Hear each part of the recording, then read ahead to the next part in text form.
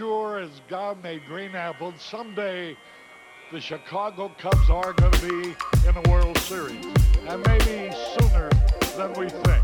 Here's the 0-1. This is going to be a tough play. The Cubs win the World Series. Bryant makes the play. It's over, and the Cubs have finally won it all.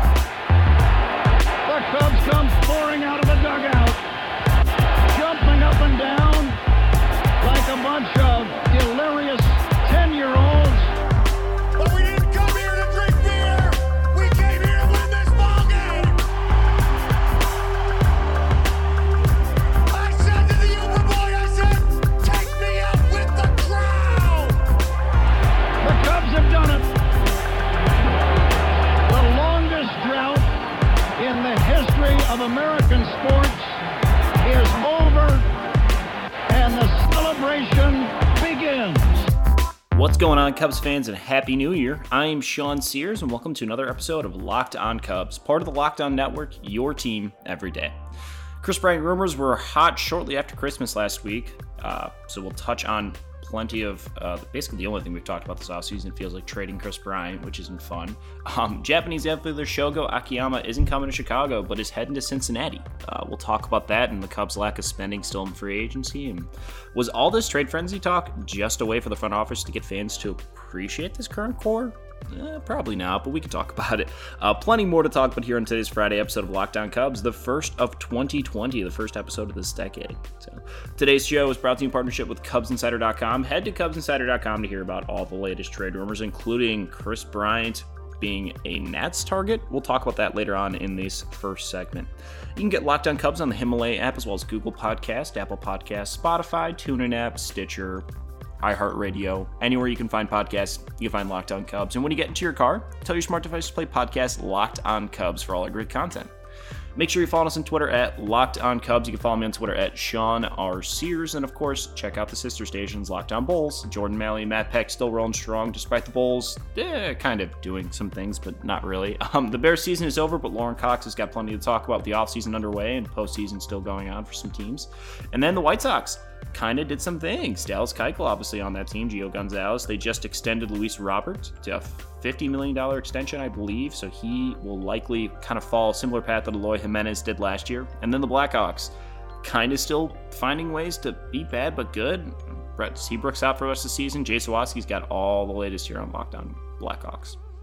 But here in this first segment, we're going to hit on the Kris Bryant rumors. As I talked about at the top of the show, Kris Bryant, a hot commodity and a guy that it feels like the Cubs can't really do much until they move one of these guys, especially after losing out on Shogo Akiyama. He signs a 3-year deal, likely worth somewhere between 15 to 20 million. That's pretty reasonable for the type of player he could be, and especially because he fit like a glove with this team. But unfortunately, it just did not go the Cubs' way.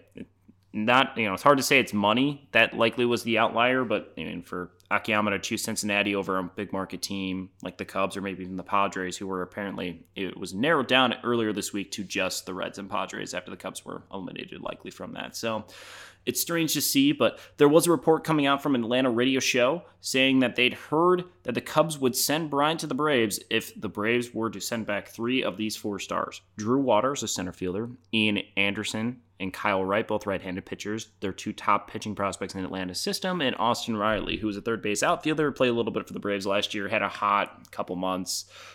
Looks like a pretty good player, but overall, probably not guys the Cubs necessarily want to move Bryant for. Ultimately, I think they'd probably be looking at top prospect Kristen Patch, who wasn't mentioned in this. Brett Taylor did point out that the radio show host, Paul Crane, who did say this on Atlanta radio, is more of a football guy, and it could have just been an oversight by Crane. But likely, if the Cubs are trying to put together a package, they would be asking for Kristen Patch. It's strange, though, because I feel like a lot of Cubs fans feel this is a little light for Bryant, and a lot of Braves fans feel this might be a little too much for Kris Bryant. So I just feel like both fan bases don't appreciate the guy. But it was weird to see a rumor this specific come out, and that's kind of what Brett Taylor was talking a little about at Bleacher Nation when he wrote this article last week. We'll have to see what happens there. There was also a report that came out that the Nationals have been rumored to be a team that could jump back in on Bryant. Sahadev Sharma predicted in an article he put out 10 things to watch this offseason, I guess, or 10 things to talk about at this moment. He did kind of predict that he feels the Cubs will likely trade Chris Bryant. And at this point, it really does feel like that.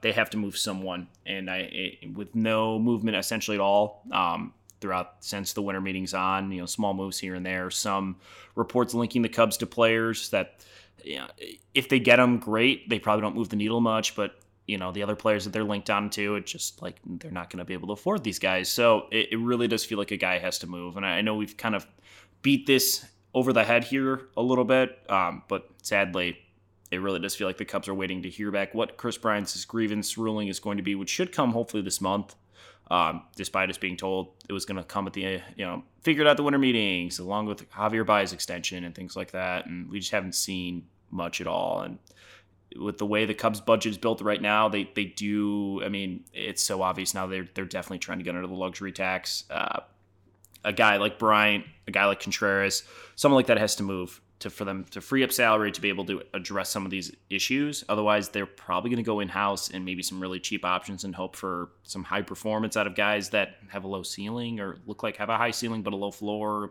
whatever you want to call that, essentially low risk, high reward type guys. So there was also a report that came out that Nolan Arenado apparently was being checked on by the Braves as well. And it was reported that it happened a few weeks prior to it actually being reported, so it was weird that it was coming out. So it sounds like it could be leverage from Colorado or maybe Atlanta to maybe ante up on the Cubs, or maybe get Colorado to, maybe have people start checking in on Arenado more. Who knows? Arenado getting moved or becoming an option in general does make things way more difficult for the Cubs, because Bryant and Arenado would likely command, similar salary, but on top of that, Arenado's been the better player. If you want to look at ballpark, comp numbers like that, specifically ballpark specific numbers, Arenado and Bryant level out about the same because Arenado does play in Colorado. The air's thinner, the ball travels faster, whatever it may be. Further, I guess not faster. But Arenado being on the market does make things a little more difficult for the Cubs, but I would still think Bryant's probably the easier asset to trade because they just gave Arenado that extension last year. We'll have to see what happens, but realistically, nothing's going to happen until they get this grievance settled with Bryant, which hopefully comes here in the next few weeks. So at the very least, the Cubs can move forward with whatever they're trying to do. As I mentioned at the top of the show, Shogo Akiyama has signed with the Reds. It sounds like it's a 3-year deal. A really good fit for the Reds. They did need a center fielder. It does make things a little weird for Nick Senzel, who probably plays shortstop now. But it does also kind of give the idea the Reds might still be in on Francisco Lindor. They do need a center fielder, and Nick Senzel, maybe they want to platoon with Akiyama. Shortstop, not a center fielder. Maybe they platoon Akiyama and Senzel in center and then add Lindor. Who knows? They do want to be aggressive, but the Reds right now look like one of the best teams in this division. Definitely the best rotation in the division. But the frustrating part about this is apparently it's the Cubs being unable to afford Akiyama, which is annoying because he shouldn't be costing more than $10 million per year. And it sounds like with the reports of 15 to 20, it's less than that. I don't know. It's tough to swallow. Evan Altman pointed out in an article last week, losing out on a guy like Eric Sogart, it's easy to swallow. It's not hard to be upset, or understand why, you don't want to overpay for a guy that's going to bring you probably minimal bench support and maybe be a starter at times. Akiyama's a little bit different, though, because he was an absolute perfect fit for this team that desperately needs a center fielder, and they need better on-base skill players. And Akiyama hopefully solves both of those. Now, it's not a guarantee that, he's going to come in and be a great player. He's 32 years old. He's coming off a foot injury, despite being really durable during his times in the MPB. But, it's just... it's just frustrating that the Cubs are balking at guys for $4 and $5 million per year and, looking to trade players when they still have arguably one of the best teams in the National League Central, and according to WAR, should be better than most of the teams in that division. So there was an idea floated out by The Athletic a couple weeks ago that the Cubs, and a few other people have kind of just talked about this online a little bit, that maybe the Cubs are going about this offseason like this by putting out their best players out for people to offer them best deals. They haven't come out and said they're going to do it.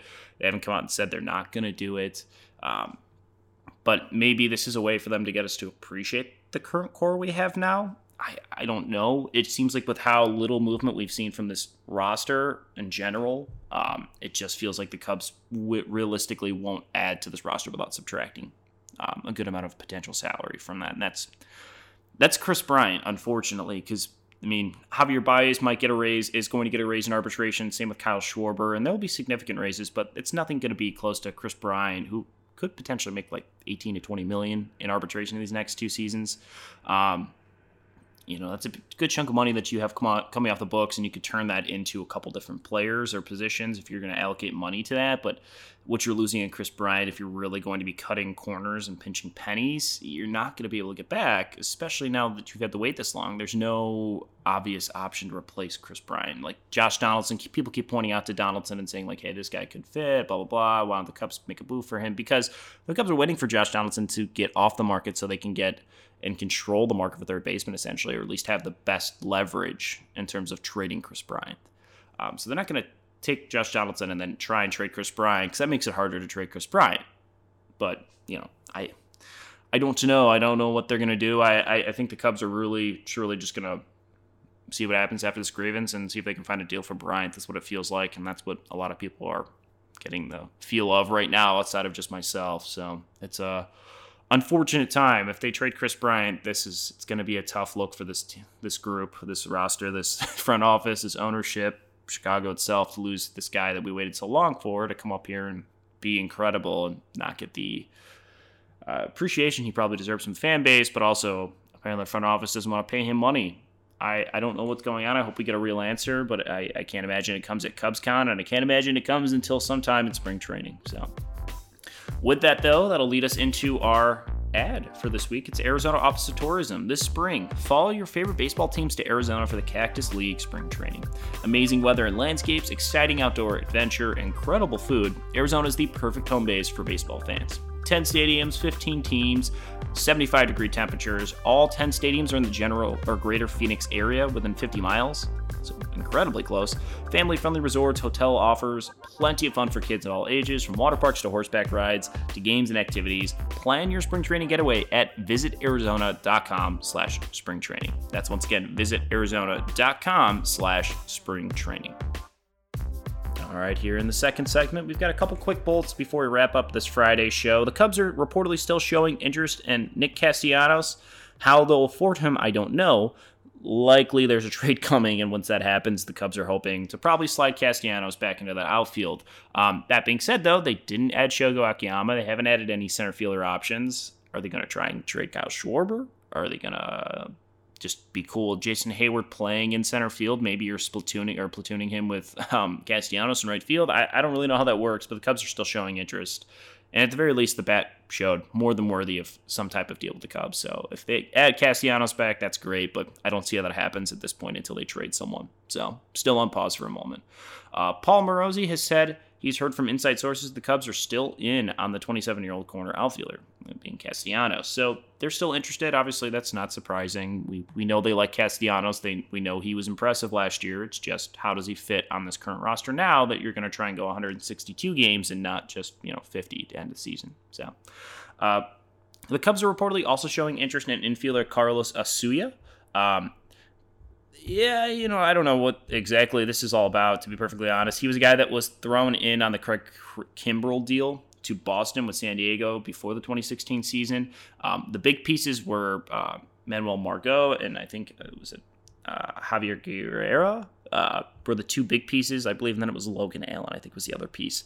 But those three guys came in along with Suya, and while he was just basically thrown into this deal, he's hit relatively well in AAA, he hit 240, 312 on base, over 500, almost 600 plate appearances from 2016 to 2018. He spent 2019 partially in Korea. He didn't really do much better, got a higher on base, a 356, but still only hit 252. He's nothing special, but he's probably a good second base option, a guy the Cubs could stash into the minor leagues if they do need help at second base. If Horner starts to struggle and they can't find a clear fit there, Asuya could make sense there, but the Cubs are showing interest in him, so that's an interesting little tidbit and kind of shows what direction the Cubs are going because he'll likely be cheap at 28. So Mets bloggers are apparently pointing out that Chris Bryant, Wilson Contreras, and Brad Wick could all be targets for their teams. Yeah, sure, okay, send us DeGrom or Thor, and we'll think about it. I don't know, whatever. it's getting to the point where a lot of bloggers just think the Cubs are for sale, and I don't think that's necessarily the case here. It was reported the Cubs lost Shane Farrell and Sam Hughes in their front office this offseason. That's not surprising, though, because both of them interviewed for positions, for essentially promotions within the Cubs, and didn't get them. So they moved on to different places. No surprise there. Brendan Miller, as I talked about a little bit at the beginning of the show, projected that the Cubs projected 2020 WAR is already the best in the NL Central at 40. The next closest is the Cardinals at 35.5 WAR. It was also worth noting the Cubs had the highest offensive WAR according to Fangraphs, but the Reds actually have the higher projected rotation, which isn't surprising. They've got one of the best, if not best, rotation in the National League right now, or one of the best, definitely the best in the National League Central, maybe not the best in the National League. There's some pretty good rotations. So let's bring back Pedro Strop. There was kind of a little bit of a push a couple days ago because Pedro was wearing a very colorful outfit, and of course, everyone loves Pedro Strop. But in terms of relievers, both Strop, Cishek, as well as Brandon Kinsler and Derek Collin are all free agents right now. You would assume some of those guys are going to get scooped up. Steve Cishek, though, apparently told Peter Gammons he wants to come to Boston and sign with them. The Cubs need all the help they can get. Adding Strop back would be awesome, as it looks like Cishek likely gone. It wasn't likely he was coming back to begin with. But a minor league deal or something would be awesome to see Strop come back, especially to just help get him back in this clubhouse. I think that'd be a big help for David Ross this season.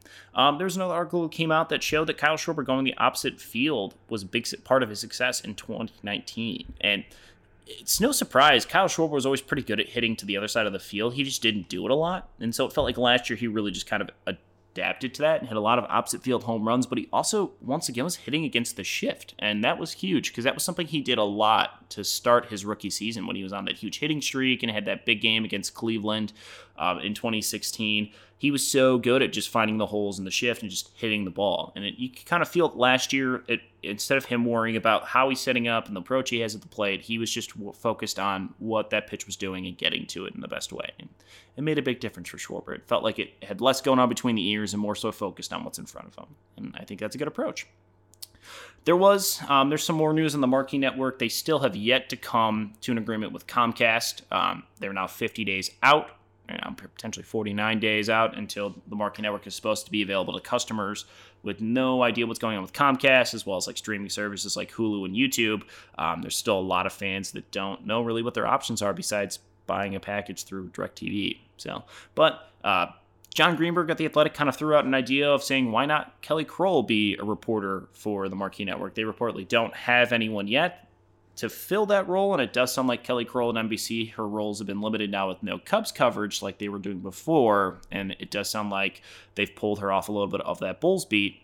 Maybe Kelly Kroll heads to the Marquee Network. She'd be a great fit, and someone that's worked with Kelly. I know she loves NBC, but she's also fantastic in front of the camera, asks incredible questions, does a great job behind the scenes of just going through and putting together reports. When I was there with her at the ballpark a couple of times, she would come to me and ask for information to make sure her stuff looked great. She does a really good job of utilizing her resources. She's a fun person to work with, and I can tell you right now, there's not too many people that work harder than Kelly at her job. So I hope she finds something that allows her to shine because she's great. And then one final note here, Darwin Barney has been named the AAA head coach for the Texas Rangers. So shout out to Darwin Barney, who's kind of been a journeyman, but obviously came up with the Cubs, won a Gold Glove over Brandon Phillips, who was very salty about it, and I will forever remind him of that. So with that, that's our Friday episode of Locked On Cubs. We will be back next week with a full slate of shows. I know this holiday stretch kind of slowed me down a little bit, so I apologize for just getting one out here since Christmas. But make sure you subscribe to this show, either using the Himalaya podcast app or whatever app you use, whether it's Google Podcast, Apple, TuneIn app, Stitcher, SoundCloud, Spotify, iHeartRadio, anywhere you can find podcasts, you should be able to find Locked On Cubs. And if you can't, let us know what provider you're on. We'll help you out. Follow us on Twitter at Locked On Cubs. You can follow me on Twitter at Sean R. Sears. Thanks for tuning into your guys' daily Cubs podcast. Enjoy the rest of your day. And as always, go Cubs. And please don't trade Chris Bryant.